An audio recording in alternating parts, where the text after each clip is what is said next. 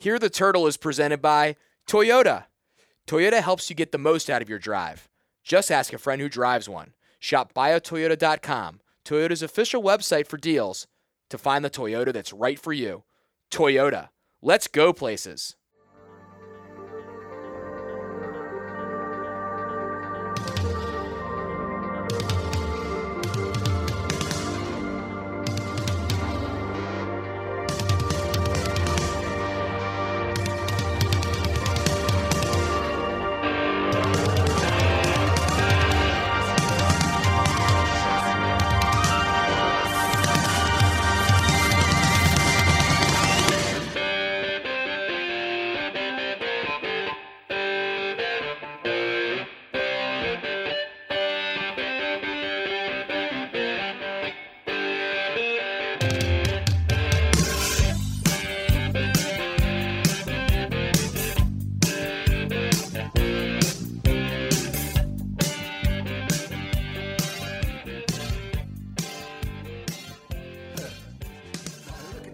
It's Monday, February 6th, 2023. It's Here the Turtle presented by Toyota. And Ben, a big show coming up today. People know a lot of things about you now that you've been on Here the Turtle. They've heard about your softball exploits. They've heard about your lack of love for Big Ten officiating. They've heard many different things, but what they don't know is about your love of college softball. You are a former Maryland softball manager. I would say beyond some of these coaches, one of the great minds of the sport is where I put you. I would agree with this that. week we have another one of the great minds of the sport, Mark Montgomery, the head coach of Maryland softball, on the show. And he chatted about the progress of that program and a variety of different things. But before we got to that, I just wanted to, really show your expert, the fact that you're an expert. You are a guy that if ESPN, had an opening, they'd bring you on to be on their softball coverage. So just wanted to start the show off with that before we get to Coach Montgomery. Yeah, once Michelle Smith calls it quits in the booth of the Women's College World Series, I think I'm their next call. So they've told me that. So I'm just waiting for the call whenever it comes. But I think she's got some years left. But you're right. This Maryland softball has meant a lot to me for a long time. I was a manager for the first 3 years I was in college, freshman, sophomore, and junior year, and spent a lot of time with that program. I was at every game for 3 years, 3 different coaches, every practice, catching bullpens, doing the social media, ordering the food, doing a very wide array of things. So it was good to talk to Coach Montgomery, a guy that when he took over the program in 2019, I don't think a lot of people realize how bad shape it was in. There were culture issues. They were losing a lot of games. The talent just wasn't there, and it was a real rebuild for him. And I think he's on year 4 now, and you could see the progress he's making, just from a talent perspective. That wasn't there under the last coach, and from a culture perspective too. So I think this is the year he's very confident about his group to be in tournament contention, something which Maryland softball hasn't made the tournament since 2012 when they made it 3 straight years. So it's been 11 years, and I think the goal for them this year is to be right in that NCAA tournament contention, which, in my opinion, other than March Madness, is the best college postseason, the college softball postseason. You know me, on Memorial Day weekend, the weekend after that, I'm stuck by my TV watching softball and texting you about how good the ratings are. So that's a tradition unlike any other that we've done for like 8 years now. So it really, really is. I don't know if people are going to think that's interesting or think that's weird, but that is that. Yeah, that you text me about softball ratings all through the thing. But as you said, I didn't know before. You work in college athletics and you know about certain sports, you don't know about some. I didn't know anything about softball from a college perspective. I mean, it was on TV. You watch it because it's on ESPN. Even back in the early back part then. of Now TV. it's on. Now it's on more than it's on all the any time. other college. The College World Series was on, so you could watch it. So I've watched before. But in terms of knowing that much about the sport, did not know. And it has become, when we were at like baseball, the Big Ten tournament is over Memorial Day weekend, and then the next weekend, I just tells you just end up watching a lot of softball, or their conference tournament weekend just ends up being on. It is just a very good sport, and Coach Montgomery goes into it a little bit in terms of the speed of it. It's like fits in a perfect time window. It's like soccer where it fits in that like 2-hour time window. That's like very easy to put on TV, and it's fast. But unlike soccer, it's actually exciting. Decently paced. So no, see, that's terrible. See, now we're gonna have to bring on Sasha, and he's gonna have to put you in place.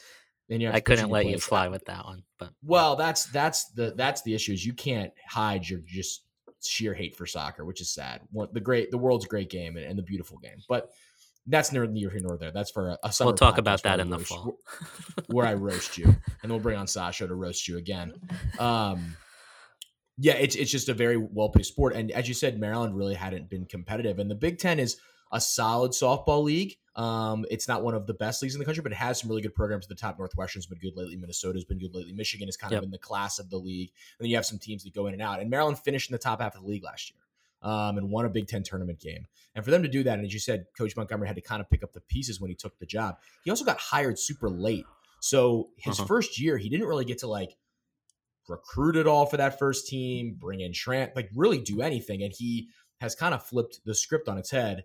And I kind of compared it like our two bat and ball sports are kind of just rising together. Baseball a little bit farther ahead than softball, or farther ahead than softball, and was further ahead anyway. So they, but they're both in the making the spring. And I said this to Coach Montgomery in the interview, like the two lacrosse teams kind of run the spring, right? That they're the two national title contenders every year.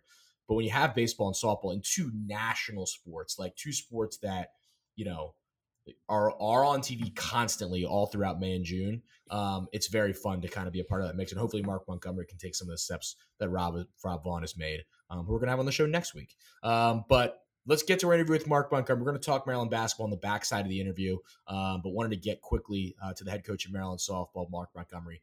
So here he is. We're back here on Hear the Turtle with the head coach of Maryland softball, Mark Montgomery. And Coach, first of all, great to have you back on the show. Second of all, we just talked about this a couple days at Spring Sports Media Day. You feel very excited about your group right now and just the overall direction of your program. Is this just a day where you're coming? I know there's tough days of practice or whatever, but is this like one of the best times of the year for you where you've rolled the ball out for practice for a couple weeks? You're headed to Mexico next week, get down to some warm weather. How excited are you for this season?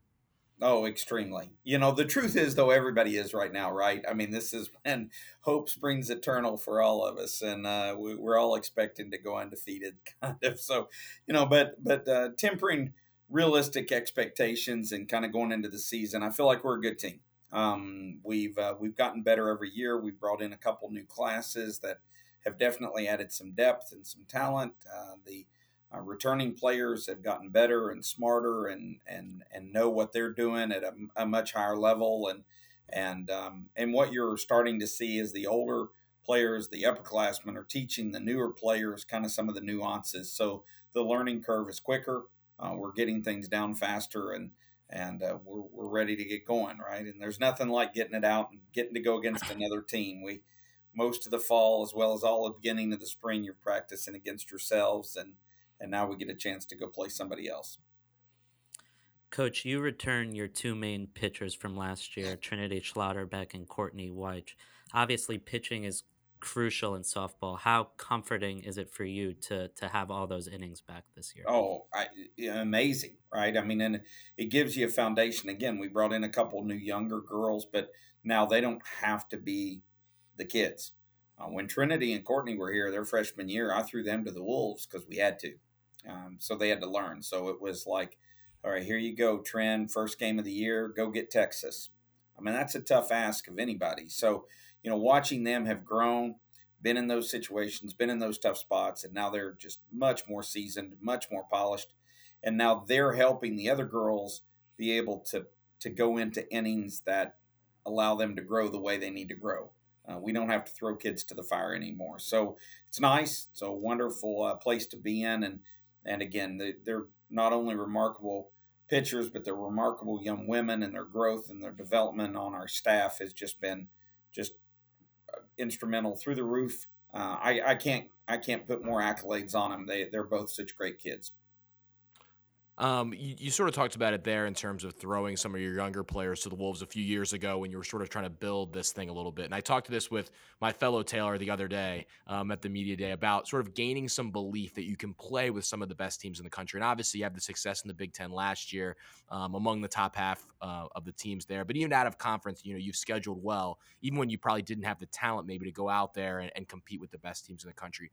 Do you see that belief in your squad now where they're like, okay, just because maybe there's no expectations in Maryland, we can go out and play with, as you said, the Texases of the world and the Oregons of the world who you open with next week. What is that sort of, have you watched that sort of attitude develop over the last few years? Well, in the beginning when I first got here, at the first sign of problems or situations where we'd make a mistake or they'd get a big hit, whatever the case may be, we'd kind of fold. And so the first thing we had to do was teach them how to fight. And never give up. It doesn't matter what the score is. Just keep fighting. Keep giving your best.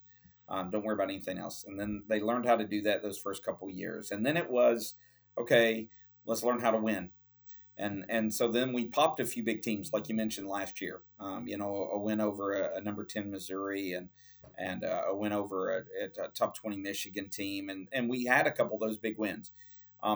Now it's their belief that they can do that every day when they take the field. And that's what I hope translates into this year. And we won't win every game. Our sport's not designed to have a winner in every game unless maybe you're Oklahoma. It doesn't happen. But I do believe you'll see that every time these kids take the field, like they're going to go in with the expectation that they're supposed to win that game. And that's kind of been the mindset change that I think this year's team gets and understands. I mean, it's just taken a few years to get there. You'd love to build these things overnight, but it's just not the way it works. So, speaking of your non-conference, you guys open next week in Mexico. And Coach, I was the manager for 3 years when I was a student, and we never went to Mexico. So I don't even think this tournament existed back then. How'd this come together? And you guys, you play some really good teams there in Oregon program. That's always good. BYU is always good. And then a top 5 team in Oklahoma State. Yeah, this is, I will tell you, I think this tournament came around in about 2015. They started out kind of small, and they've grown now to become one of the premier opening tournaments the first 2 weekends of the year. And there's a waiting list of teams that want to go. And so it's kind of a combination of you wanting to go and then getting the invite to go. And this was a good year for us. We felt like by year 4, year 5 of our program, because again, I kind of came in with a 5-year plan, but about year 4, year 5, we thought we would be able to start being able to play with some of the bigger guys, good competitive games. Even if you win, great. If you lose, it's no big deal as long as you're playing competitive ball, you're playing close, and you're learning how to play where you don't make mistakes. And that's what we're trying to do is we play the game. We can trade hits with them. We could trade, and they might win the outcome, but the process, we were right there with them. And that's what we're trying to get to. And I feel like we're close. And I feel like this was a great chance. And culturally, I think it's just a remarkable event because how many of our young ladies would never have gotten their passports in their lives? Mm-hmm. And here we are now making sure that, we're liable to have a whole group of international travelers because of their opportunity in college to go somewhere out of the country, to experience something different, to experience a culture, to get over a little bit of that fear factor of going out of the country, doing some of those type things, and learning and growing as individuals as well as a softball team. So I think it's a great combination of both culture as well as softball, and hopefully that helps us grow both on and off the field. Probably for the best that we weren't in this tournament when Kess was a manager. They probably would not have let him into the country. So yeah, good job that we let him get out of school and you guys were able to get down there. You talked about I've had passport troubles, so that's a good the State Department probably would have had some flags up, had been going, I got you. All right. there would have been some issues. They would have sent him right back here. You talked about having the ability to play in a tournament like this and feeling like you could compete with those bigger teams. I remember when we had you on when you initially got hired, when we chatted, Coach. You had a really good thing going at Louisiana Tech. You could have done that for a really long time and been really successful and won a ton of games. And I remember you saying something to the effect of like, there's something special that I can build here. Like, people don't look at Maryland on the softball map, but like, this can become a destination. Do you feel like you're getting it to that point where you left a place that you had all the success in the world at to, come to a place that, to be honest, was a giant rebuild when you got here? Do you feel like that kind of what you were talking about is sort of starting to come to fruition here a little bit? Yeah, no, we do.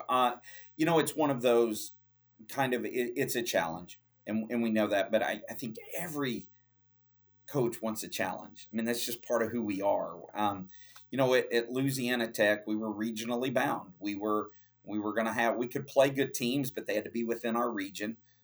We could travel, but most of the time it had to be within our region. We occasionally get a nice trip to go to somewhere a little further away, but it was once a year. The thing that I knew Maryland brought to the table by being a Power 5 program is that we were going to be on a national stage. And all we had to do was grow the program to where it could perform on that national stage. We were on it, we just weren't performing on it. And then when you look at our other programs, whether it be other spring sports like baseball or men's or women's lacrosse, I mean, my goodness, how great are they? But then go into the fall of the field hockey, or there's so many programs here that are Olympic sports that are the best of the best in the nation. Men's soccer. I mean, there's just, it doesn't matter. You just point. And then what you see is then you see other programs really growing here, because the blueprint of how to be successful at Maryland is here. You just got to, all I got to do is walk down my hallway and I'm talking to somebody who's won a national championship, and that's exceptional. And so it shows you that it can be done in this environment, and that this environment culturally builds that and allows that to take place. And you've got an administration that supports that and wants you to be successful. And whether I'm meeting with Mr. Evans or one of the other top administrators, they're always asking, what can we do for you? What do you need help with? How can we make your job better? And so you felt like there was support here. And you look at it in other sports, and I felt like, man, if all those other sports are getting it, if I go in and we work hard and we show them that we can become the team that I think we're capable of becoming, and we take steps to that, then they're going to bend over backwards to make sure that we can continue that journey. And that's what we feel. We're making some improvements to the facilities and that's going to translate into helping recruiting, as well as the student athletes environment, which makes them happier. And all of that kind of goes together. Building a program is not just laying one brick on top of another, but it's just packing it from every different direction to where you keep growing that snowball, if you will, and it just keeps getting bigger and bigger and bigger because you keep moving, whether it's community service, whether it's administrative help, whether it's facilities improvement, whether it's cultural experiences, whatever. And then the next thing you know is you look at, and all of a sudden you're a top 25 program. You're a program that's going to Oklahoma City. You're a program that's competing for a national championship.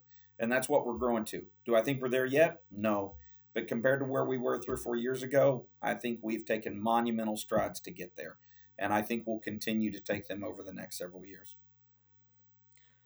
We hit on the pitching a little, but positionally, you returned 2 All Big Ten outfielders, including Jada McFarland, who's been a star through 2 years for you. What kind of can we look at from the infield and filling in the outfield from your team this year? Yeah, so we have, again, it's just a great mix. So you've got Mick Jones, who plays third base, came in, didn't make an error her freshman year at third base. I don't know how that's even possible. And then turns around and really improves offensively last year. I look for her to have just an amazing season at third base. We've added 2 freshmen to the middle infield mix, but they're so talented. They're so good. They're so, Sammy Woods, they nicknamed her on the team. This isn't my nickname. They call her Sammy Smooth, just because she's so smooth in what she does. She looks like Javier Baez out there moving. I never played like that, even when I was in my prime. So she's incredible. Maddie Runyon, the other freshman, who's her counterpart at second base. We were last in turning double plays in the Big Ten last year. We're not going to be last anymore. We're going to move up, and all of a sudden, double plays end innings. So all of a sudden, if you take it, now you're getting out of a few innings, a pitch or two earlier, or a batter or two earlier. The lineup doesn't turn over as much. I mean, it's just amazing what some of those differences start to do. Mackenzie Greco will be the mainstay at first base, and she's absolutely tearing up the ball, hitting. as well as playing great defense. We have Kylie Goff and Amelia Leck that'll run the primary catching duties, and Kylie's incredible. She's a catcher that's going to steal 20 bases. So we really have just a great mix of great infield play and power. Again, I mentioned Amelia. She's going to be kind of the DH when she's not catching, and we have another freshman, Sydney Lewis. Those guys are going to hit and allow just for us to have a ton of power in our lineup in that 3-4-5 hole that we've never had before. In terms of the outfield, obviously we all know what Jada does. All you got to do is watch some highlight clips of Jada, and you draw jaw drops, and you're like, oh my God, how did she do that? But Megan McCamey is the best base stealer I've ever coached in my entire career. And I've always had running teams. The kid was, I think, 30 for 30 or 28 for 28, whatever she was last year in stolen bases. Just an incredible number to not be thrown out. Her slide is the best slide I've ever seen. It seems like she starts about halfway to second base, and she's on the ground and she slides forever. It almost looks like an animation video of Bugs Bunny sliding in at second. But she's incredible and gets that hand in, and it's so hard to tag her out. Plus, she's so fast. And then they do a great job of hawking everything in the outfield. They do a tremendous job. I think the thing you'll see us this year in right field is we'll probably platoon it a little bit. We've got some great defenders out there. But man, Trinity Schlotterbeck is just hitting the ball like a beast. So she's going to have to go out in right field when she's not pitching and at least give us a couple of at-bats in the lineup, and then we'll probably turn it over later in the game to a couple more seasoned outfielders like Cam Davis or Campbell Klein. But at the end of the day, Trin's hitting is separating her, and she's a consistent threat to go yard as well as big hits, and so she'll probably start every game in the outfield. And so, we just feel like now we've got the speed at the top and the bottom of the order. We've got great defense in play, and for the first time, we kind of got power in a 3, 4, 5, 6 hole spot that we just didn't have before. And again, if you're hitting a few more doubles or hitting a few more home runs, it makes the game easier. So now where we could manufacture runs with the best of them, now I'm hoping to occasionally hit the 3-run homer that gives us a chance to kind of put teams away a little earlier. I feel like a lot of coaches would be nervous about having a freshman late in middle infield, and you seem like that's one of your most, you're most confident about those two. When you identified them in the recruiting process, did you think they could come in and start right away and be that, central figures in the middle of the field there? Well, we certainly hope so, because we were graduating 2 seniors. So I think they got pressed to duty. But the key thing is we put them out there immediately. And in the beginning, we were kind of flip-flopping them back and forth. And we knew Mick Jones could hold it down. So if we had to take Mick Jones and slide her to shortstop, then Taylor Lagoria, who is the consummate middle infield. Like, she can play second, she can play short, she can play third. She's got just a great glove. But we loved her utility nature, that we can kind of plug and play her wherever a hole may be, or where if somebody's struggling, she can step in. And then we were just amazingly surprised that once we settled on Sammy at short and Maddie at second, that they just started to feed off of each other. And we're doing some plays that are advanced cuts, like, where the ball's hit to right center field, and you can't tell whether it's going to get by the right fielder or not, whether she's going to cut it off. Who are they throwing it to? Are they throwing it to the second baseman on a cut? Or are they throwing it to shortstop, who's cutting if a ball has to go to third? And they're starting to run those cut plays that I see juniors and senior middle infielders struggle with, and they're running them like they already have them down. So it's really exciting seeing the kids that their knowledge base has grown so much. We knew their skill sets were there. We knew it. It was just, could you come in and play at this level with the speed of the game and handle it? And both of them are. So when we felt like, oh, great, we've landed where we needed to do defensively, they'll bat in the 8 and 9 hole. And that probably won't change, by the way. They'll probably stay in the 8 and 9 hole. But now what we're seeing is they're getting on base. In our inter-squad scrimmages, they're dropping a bunt for a hit, or they're hitting a single, or they're hitting a double to the gap. They're starting to do all the little things to get on base. And so now you're just really watching them kind of grow. So yeah, I get excited about those two. I was a middle infielder, so I love the position, and it's one of those to where it's fun really watching them start to develop into high-level players. And then what gets you excited is then to know that you might have the same starting middle infield combination for 4 years. that doesn't happen often, and that's kind of cool because they'll start to make plays that you just don't even think would be made. And so super excited. Coach, this fall you had a chance with a guy that both you and I know very well, Keith Calta, to play in Williamsport at the Little League World Series, which I think was the first college softball game there against Penn State. And you did a clinic, and from what I heard, the event was amazing, and a lot of little girls came out. How cool and special was that for you and your program? Well, it was. And, Keith mentioned to me the idea when I first got here, and then we got hit with COVID. And so a lot of that got kind of pushed back, but we kept plugging away, and through his determination and love of the game, both for Williamsport, which is where he's from, the University of Maryland, which is where he played football, and then his daughter having been a Maryland softball player, you just couldn't have asked for a better ambassador to make this happen.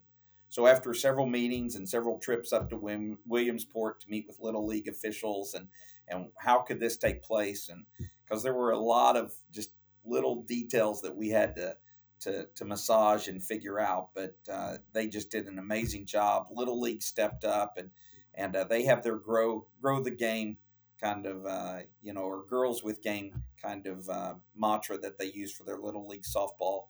And we were really able to put a spotlight on that and come in and work with a lot of youth in the area and do a clinic. And I think we had, I don't know what it is, about 100 kids at the clinic. And then we're able to play a game in front of all those kids and their families, as well as a lot of the community. I think they said we had somewhere between like 5,000 to 7,000 people there at the game. So what a great atmosphere to be able to play a game. And it really wasn't about the game as much as just everybody stepping on that field, because that's a bucket list kind of item, And so when you're out there on the field and you see that great big hill where the kids slide down on the cardboard, or you see the big Jumbotron and you're playing in what feels like a Major League Baseball stadium, it's just shrunken down to fit more of a Little League size. It's incredible.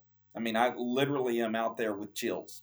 And I know if I had them, I know my players had them. So that's something we're going to try to keep alive, whether it's every year, whether it's every couple of years. We're going to try to keep going up there and keep that going. But it is neat knowing that your lineup card went into the Little League World Series Museum as a piece of history for their event. And again, that's very cool.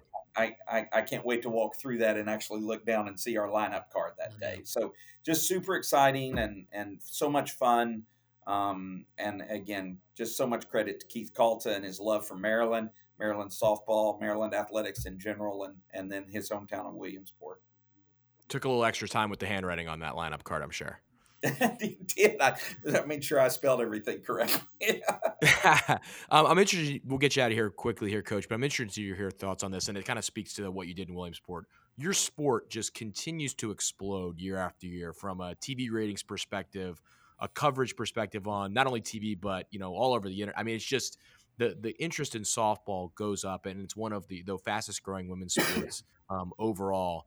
How exciting is that for you, both as someone that's been in the sport for a long time, but also one that wants to get his program to that level where you're playing on ESPN and you're in those, regional and super regional weekends that, I didn't know much about. And then I meet Ben, the biggest softball guy of all time, and he's like, there's no better weekends of the year than the regional and super regional softball weekends. And you start to watch and you're like, these are pretty amazing.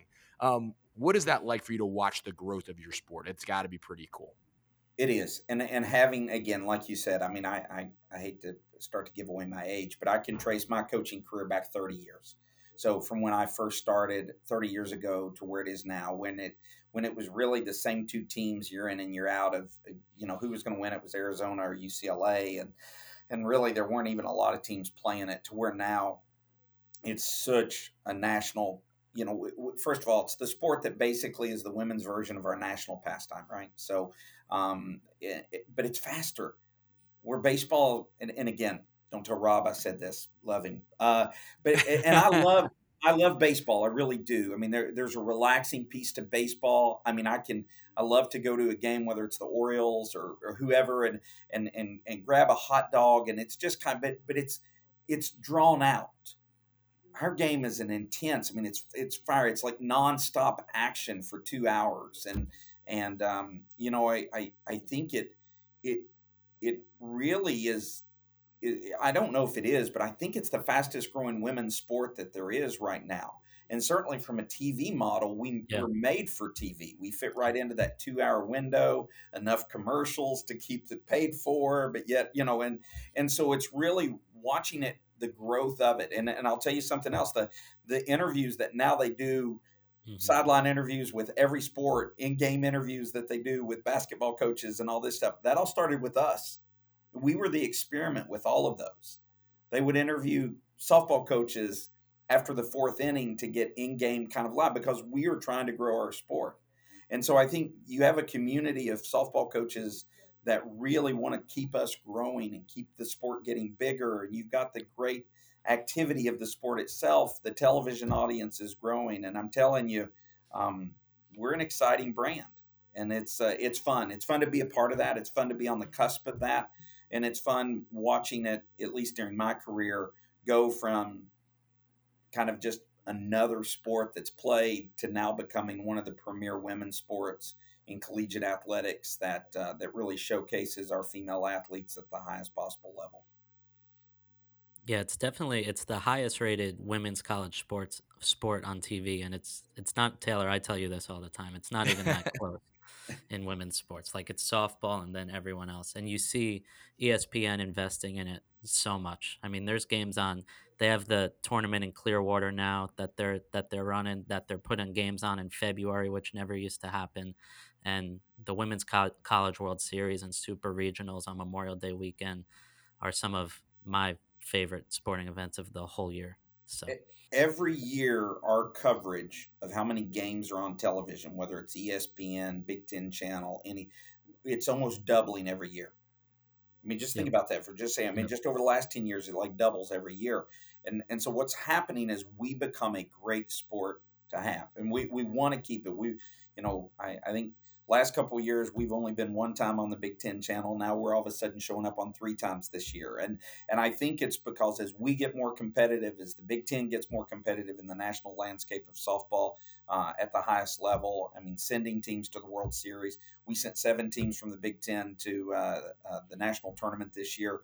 We sent 1 team all the way to the World Series. As that continues to grow and as we get better and better, it's going to help continue to push the growth of women's softball and making it not only a premier sport, for those 2 or 3 weeks that Ben's talking about, but stretching it now to where people are watching games in February and March and April because we're one of the more exciting sporting events that's on during that time. And Ben, somehow the sport grew with you in it, which is really amazing. I mean, it overcame your presence at Maryland. So that's really the biggest thing. That's huge. But it's grown even so much more since I've been out of it. So Coach Montgomery, thanks so much for coming on with us. Honestly, it's exciting to watch your program grow. And you talked about Rob there. The 2 bat and ball sports just continue to get better and better every single year. And it makes a spring that involves the 2, national champion lacrosse caliber programs even more fun to watch you guys and tennis and all the different sports. So really appreciate you taking some time and good luck out in Mexico and for the rest of the year. Thanks, guys, very much. We'll look forward to seeing you guys at the field, okay? Yep. Thanks, Coach. Bye. Back here on Hear the Turtle, presented by Toyota. Once again, thanks to the head coach of Maryland softball, Mark Montgomery, for giving us about over 20 minutes of his time there, and really an interesting guy to talk to, Kes, even outside of when we get to interview him. There's a fun guy to chat about softball with, college athletics with, and he's really done a great job since getting here. And he talked about it there in the interview, like they feel like they can just continue to take the next step. And they've really done like the classic program rebuild. Like the first year didn't have all the talent they wanted there, but they changed the culture. They played hard. They were competitive. Second year. And then COVID happened. COVID happened. So you kind of lose it there a little bit. And then last year he said before the year, he was like, I think we have the talent to pick off some teams. They beat a Michigan. They won a game in the Big Ten tournament. They finished top half of the league. And now I think they feel like week in and week out, they can compete with definitely the best teams in the Big Ten. And then, they open with Oregon. It's like, we think we can go and play with that team. Yeah. They've got a lot back. Like we talked about, they have a ton of experience back. And so they should be able to kind of go into the wars each weekend and do pretty well this year. And a pretty easy Big Ten schedule. where they could, they're going to be the better team in a lot of these series. They don't play Northwestern, they don't play Michigan, they don't play Minnesota. They play Minnesota non-con, but they don't play them in the conference. So I think Northwestern's definitely the class of the league. They made the Women's College World Series last year. Michigan has a new coach, so we'll see how they are. Minnesota's always good, but they have a chance in Big Ten play to really, really accumulate a lot of wins. Where if you beat 2 or 3 good teams, top 25-ish, top 30 teams in the non-conference, you're really talking about NCAA tournament berth and playing late in May. So very excited.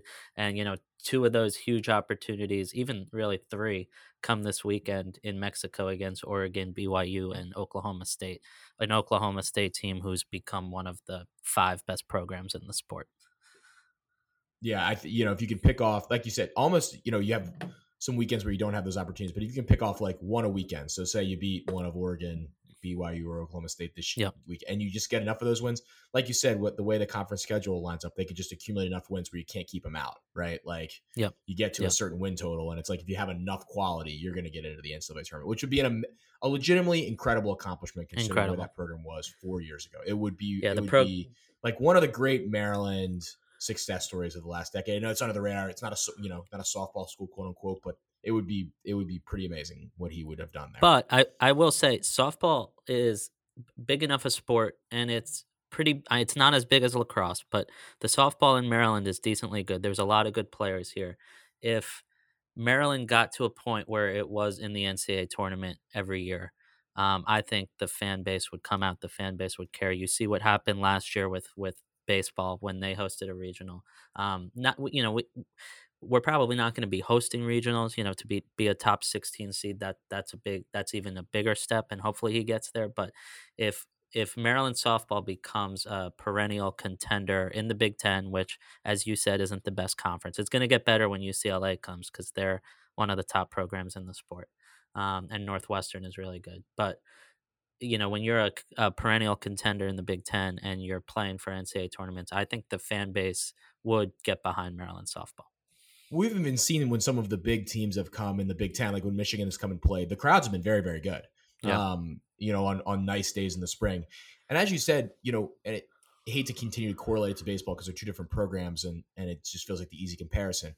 But in terms of like, you're in the quote unquote Northeast, Mid-Atlantic, whatever, like if you're Maryland, you can be the premier program in this region, like pretty easily. Like, I guess if you're, Maryland baseball, maybe you consider like your competitors in that like UVA. But if you're just going from Maryland up, like you can be the best softball player in New Jersey and in Pennsylvania and in New York. And I know those aren't the hotbeds, but those players, that should be the destination school for them. And I think that's what Maryland baseball is sort of becoming. Like they're able to go into the Northeast. They're able to go nationally a little bit now based on what they've done last year. But like you go into the Northeast and you're like, look, you can play. You don't have to go far away from home. You can play in a very good league. We are going to challenge out of conference. And now Mark Montgomery can say, look, we went to Mexico, we went here, we went here. It's like we're going cool places. We're going to Ole Miss, we're going to Minnesota and playing Vanderbilt, we're going here and here and here. And you're going to get the same experience and be able to get in the NCAA tournament. Now Mark Montgomery just needs to get to the NCAA tournament so we can sell that and be like, look, we can get there. Here's the path. Then you can start, go out and fill in. And as he said, like he wants to fill a lot of the kids with the local, like, and then when they need to go out to Texas or California or JUCO or whatever to go get a talented player, they can go get them. But like you said, there's the region is big enough where you should be able to get those players, and he's going to hopefully start to be able to do that. Really good stuff from him. And as you said, they start with a great tournament this weekend in Mexico where they play those 3 teams. A tournament that, as he talks about, is one of the better ones that teams wait to get into. So really big opportunity, and I think people should go out. Maryland Softball Stadium is a smaller venue, but you're like right on top of the action. You're right on. It's a good venue to watch softball. You could walk around. You could there's a big patio up top where you could watch the games. You could get as close as you want behind the netting, and it's free. So why wouldn't you go? Yeah, parking's easy. It's right next to Xfinity Center. If you haven't been over here, it's the only place on campus where parking is easy. So yeah. Not untrue. Not untrue. Let's get to Maryland basketball. What a week for really both programs in different ways. men's team gets a big win over Indiana, who then followed up and beat Purdue. So a huge quality win for Kevin Willard's program, and really a performance where they just once again got after it defensively and shut down Indiana. And I think the worry was going to be then you go to Minnesota, trap game. Minnesota is down. They have injuries, different things going on. But that's a team that beat Ohio State on the road, who's a talented team. And they just waxed Minnesota from bell to bell. Just never was close, never was in doubt after the first. I think at the under 16, we were sitting there and I was like, this game's over. Like there's just, they just were locked in from the start, played great defense, were a little more efficiently offensively, hit some more shots in that game and played a great offensive game. And now, 4 straight wins for Kevin Willard's group, really built the momentum off the homestand.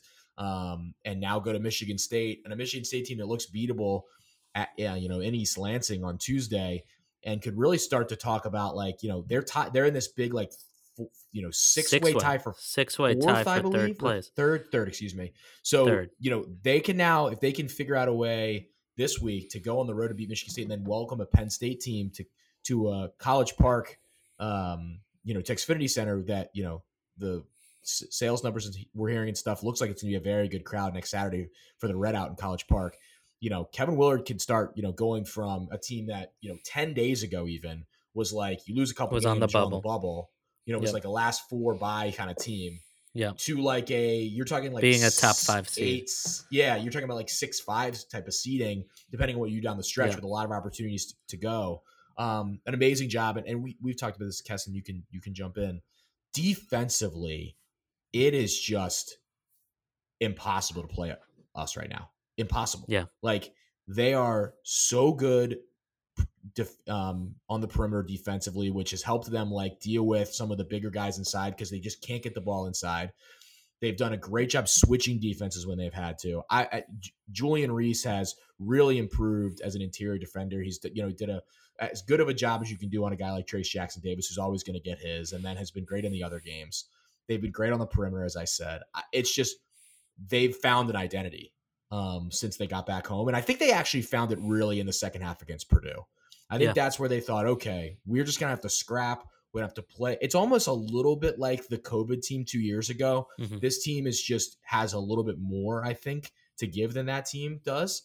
But in terms of finding a defensive identity and just building off of it, and then what Kevin Willard's brought, I think, is their ability to really adjust in game defensively. That COVID team was kind of doing the same thing all the time. They were all the time. They weren't switching. We're really effective at it. But this team can do a little bit more. And I think that's why you see them. It's these last 4 games, they've been wins, and you would think okay, the Maryland's grinding out wins. They're close. They really haven't been close. They've really been in control in the second half of all the games. Yeah. No, the Indiana win on Tuesday was very impressive. Kind of got off to a little slow start, but then from 15 minutes in the first half on, just dominated the game. And I think we say this every time we talk about Maryland basketball on the podcast. Said it after Purdue, said it after Wisconsin, Michigan too. I think that Indiana game was the best we've played defensively. We were locked in. It was fun to watch. The guys were playing together. The matchup zone was fantastic. And then Saturday you go into a spot where you're playing a team that's a little down, and our team hasn't played well on the road and just absolutely destroyed them. I think it was the largest margin of victory ever for a Big Ten road game, correct?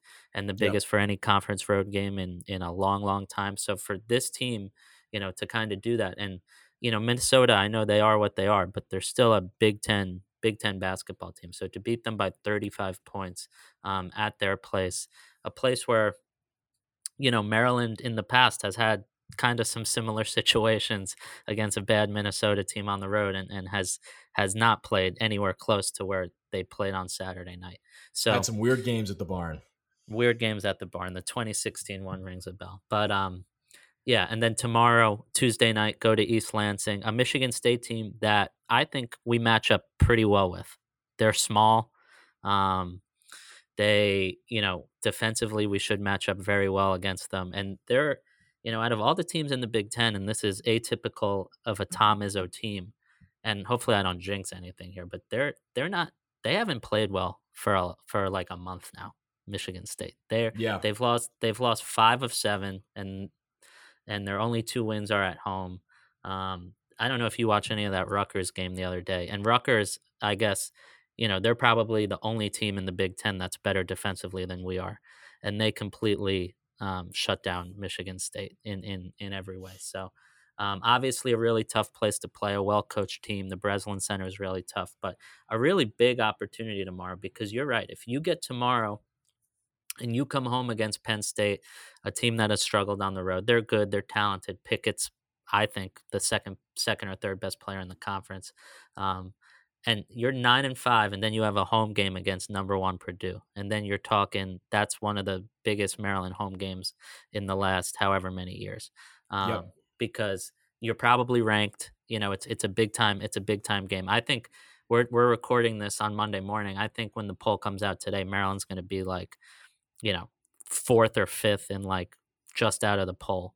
So you win 2 games this week and you're in it next week.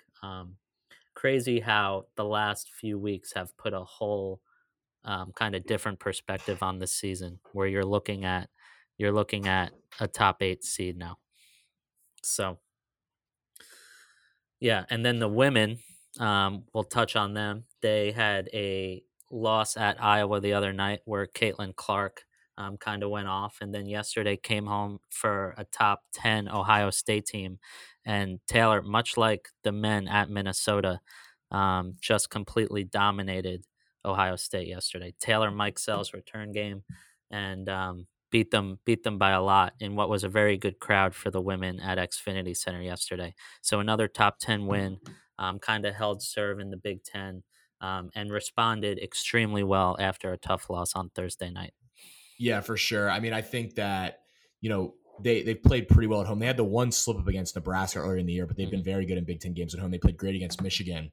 And I think they had a great opportunity at Iowa to really try to, they're very much in the Big Ten race. I'm not saying that, but, you go win that game and you feel like, okay, we can really take it from here if we can figure out a way to get back to Indiana. They lose that game, just didn't have it defensively.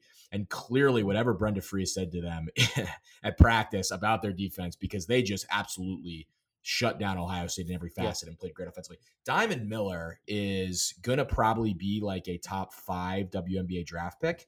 And she's not talked about, I think, in the upper echelon, in the Caitlin Clark and the Aaliyah Boston and some of the, the great play, Aaliyah Edwards, some of the great players around the country right now. She's there. I mean, she is, I don't know if she'll be, I don't know, it well enough to know if she'll be in that first 5 of a first team All-American, but she's going to be an All-American and just took over this game yesterday. And it's just, she's averaging 25 points a game against ranked opponents.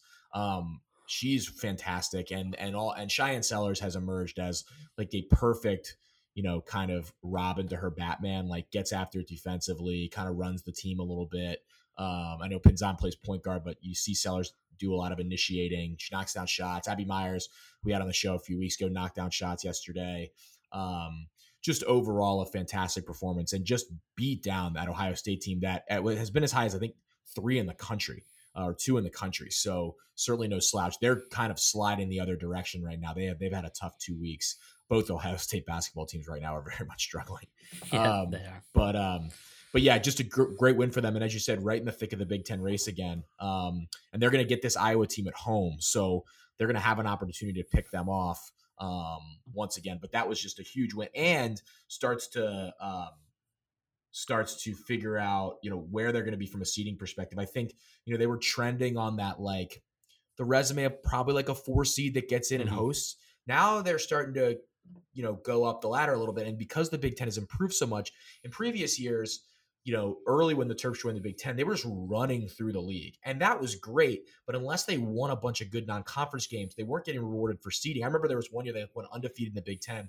I was sitting on a baseball trip with John Sheff, and they got seeded as a 3. They got a 3 seed. They were they had 27. It was a 3 seed it was like a 3 seed in UConn's region. Right? In UConn's region. Yeah. And he was like, how did that happen? And I was like, well, they have no opportunities in the league. Now they have tons of opportunities in the league, and that really helps them. So they can start to build their resume, not just early in the year and have to go out and schedule. For example, UConn has to, because they don't have a lot of opportunities in the Big East. Maryland doesn't have to do that as much, and that's really good for Brenda Frese. Now they can go down the stretch and and try to get through. I was just very impressed by them yesterday. As you said, a great crowd, over 11,000 in Xfinity Center, and I'm sure helped to propel them after they were in front of a great crowd at Iowa this week. And you've seen sort of the crowds go up for women's basketball in the Big Ten. But I'm just pulling up theirs. Yeah, they have at Northwestern, should be a win. Home for Illinois should be a win. At Michigan State should be a win. And that sets up a huge end of the year where they don't get play Indiana. the two teams again. Yeah, you don't get Indiana at home, which is tough. They're gonna need Indiana to lose to somebody. And Indiana has the head-to-head tiebreaker, but for seeding. But they get Iowa at home, and then they get Ohio State on the road to finish. So two of the teams that are around, and they can sweep that Ohio State team and hopefully go 1-1 against Iowa. And I mean, this game, if you're gonna look for a game, as you said, men's game against Purdue could be, one of the bigger games on that side. This home game against Iowa women's basketball in a couple weeks. What time is it during? 8:00 Tuesday night at 8:00. Yeah, not a crazy time to get to. It's not at 6:30. Which by 8:00, our friends in our marketing department tell me 8:00 is the best time for a game to get fans out, because it's not too late. You're not going to hit the rush hour traffic, so that should be a fun one. That's a game you should go to, because that's going to be entertaining offensively, because all Iowa does is play offense. They run and gun. They don't play a lot of defense. Caitlin Clark is a gunner and is exciting if you're a neutral, or even, and then they're very fun to watch. We're very fun to watch offensively. So I think that is probably a game you should come out to. But very nice week for both Maryland basketball teams. And then, Kess, I'll let you go for 30 seconds here on your women's lacrosse team as they begin on Saturday. Yeah. Start up Saturday at home at CQ Stadium against St. Joe's, and then kind of go on the road for the month of February. Play two top 6-7 teams at Syracuse, at Florida after this week, and then a good JMU team that should be in the top 10 all year right after that. So kind of a tough February where the Terps are going to be challenged on the road, but it starts this week against St. Joe's, which is coached by 3 Maryland alums, including Grace Griffin, who's going to make her coaching debut in College Park on Saturday. So come out and support the number 2 women's lacrosse team, which, you're going to want to watch this defense. We've kind of hit on it, but this defense, I was watching them yesterday in a scrimmage, Taylor. This defense is going to be incredible. They do call you the wizard of the defense. Yes. Yeah. Me and Kenneth. And, so talented. They play together. Emily Sterling looks just as fantastic as she did last year. So should be fun, and starts this Saturday. I cannot be more excited. And then our men's team, talk about defense.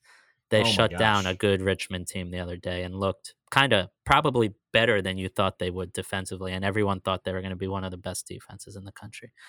Yeah, I mean, Richmond was a team that went to the NCAA tournament last year and was never really in the game. They're just, and we talked about it a little bit with Mark Dixon a few weeks ago. The early John Tillman teams, this team last year was so fantastic offensively and so fun to watch. Like, this team this year, may revert back a little bit to, what Tills is. Not that they didn't have a great defense last year. They did. I mean, look, and then they had a great guy in Logan McNaney between the goal, between the pipes there. But, with Brett Makar leading the way, wearing number 1, they're going to be so hard to break down defensively. And they scored 15 goals. So it's not as if, they'll be won, just fine. They won 8-4. They scored a ton of goals. They have a ton of talent. And they have Luke Weirman, so they're always going to dominate possession. They're going to be a tough out, obviously. And so are the women. It's going to be a very, very fun lacrosse year. And I love the Saturdays where they both play. The men play at Loyola, quality program. But, you would think John Tillman's squad's favored to win that one. But that'll be a dogfight. Every time you play those local opponents, I think there's a little extra there. And that should be a fun game. But if you're like a Baltimore area fan, go out to that stadium at Loyola. It's a nice place to watch. It's very nice. And then the women, obviously, at home at CQ Stadium. Both teams playing at CQ Stadium this year, so make sure to go see them. Very exciting times. And then baseball heads down to Florida the week after, and all of our spring sports at that point will be underway. Both golf's got underway this weekend. Tennis is 5-1, so all that will be back into the the whirlwind of all the sports But yeah, as you said, the women go away for a month, but then come back with some good games. The men have some great non-conference home games as well. Yep. So should be a fun month if you're trying to come out and see lacrosse. And then obviously basketball continues to do their thing. I want to give a special shout out to our guys in the Senior Bowl this week. Chad Ryland, Jacorian Bennett, and Jalen Duncan. Fantastic work from all of those guys. I think all of them saw their stocks increase, which is exactly what you want. And then we'll head towards the NFL Combine. One of the great traditions of the year. Maryland players doing great in the pre-draft process. Yes, it really Maryland is amazing. Maryland players love the pre-draft. Love the pre-draft process. It's gonna be a fun few months for our guys in the draft. This is probably as exciting as it's ever been for Maryland football players getting drafted. There's 6, 7, 8 guys that could all go in this year's draft. So props to those 3 guys. I think Ryland made 4 field goals in the game. JB had the game-sealing interception, and impressed with his speed all week. I think he was measured as like the second fastest guy at the Senior Bowl, and Jalen had people saying a lot of good things about him, and obviously in mocks, in almost every mock you see, he's going in the first 2 rounds. So you don't say that about Maryland offensive linemen a lot. So Jalen Duncan definitely impressing, and will have a good opportunity in the NFL. Yeah, I think there was a little disappointment on his year to a certain extent. He was good, but he was mocked in the first round before the year, and then he I think showed like the incredible athleticism he has for a guy that big, how he can move his feet and all. There were people like Sal. I love when there's just the draft next just salivating on Twitter about like 330-pound guys' footwork. Offensive linemen, how they move their feet. Yeah, look at them, like it's so great. Yeah. The best things of all time. So excited for those guys. Wanted to make sure we gave them a shout out. And cool for Jacorian Bennett, Mobile native in Mobile, gets the interception, plays great all week, and he's a great kid. He's one of our favorites. So one of the best. Can't wait to watch. Hopefully, he did not get did he get a combine invite? Was he in our combine? Yeah. I think he's going to run. I think we're going to have some guys run really well, and I think he's going to be at the top of the list. He's going to run, and if he runs well, he's going to continue to go up because I think his coverage is going to look good on tape because we thought he played great all year. We're biased because we like him. But. In our Hear the Turtle, who's the fastest guy on the team question, JB always came up with guys. Yep. So obviously he said he's the fastest, but he was a popular name that others named as well. So to be the second fastest guy at the entire Senior Bowl is impressive, and it's going to open a lot of eyes because you're right. You see what he could do in coverage. Most pass breakups in college football over the last 2 years. And I love that he's got a pick in the bowl game and a pick in the Senior Bowl. Yeah. His last 2 times you've seen which was always the thing. Which was always the thing with him that he couldn't catch. Couldn't catch. He's sealed the game in the last 2 games he's played, and that's when you want and the one in the bowl game was the one in the Senior Bowl was kind of right too. It was a terrible throw. if he didn't catch that one, I don't know what we were gonna do. But the one in the bowl game was as tough as it's gonna get. So he continues to rise his stock. And the other thing, I mean, he'll just impress tremendously in the. I'm a big interview process guy. You Taylor. are. I think you've always said that. Yeah. I've actually gotten some contacts from the NFL reaching me to come out to Indianapolis to do some interviews myself. I've heard the negotiations have been pretty intense on that. Yep. I have 3 or 4 teams after me, but he's a guy. He's a guy that will really impress in the interview room because he's such a likable kid and will talk really well, and he's humble. So he's a guy that probably before the Senior Bowl was, undrafted to 5th to 6th to 7th round, and I think he's going to go up and end up. I think you'd love to see him in Jets green, and I'd love to see him in Ravens purple. I would love to see him in Jets green, playing next to Sauce Gardner and DJ Reed. Ooh, play next to Marlon Humphrey. Yeah. Kyle Hamilton. Chuck Clark, Part of me hopes for Jacorian he's not in jet green, but for myself, I would love that. So, great stuff. Jets need some offensive linemen though, so Jalen Duncan could. Jets need some. Yeah. Jets need.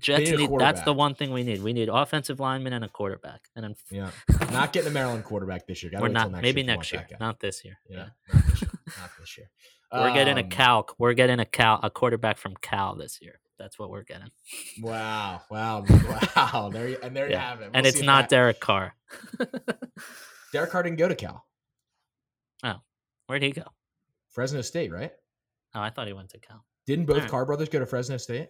Am I wrong? Yeah, I think you're right. Close enough. Right by Cal. Cal. Unless you want Kyle Bowler.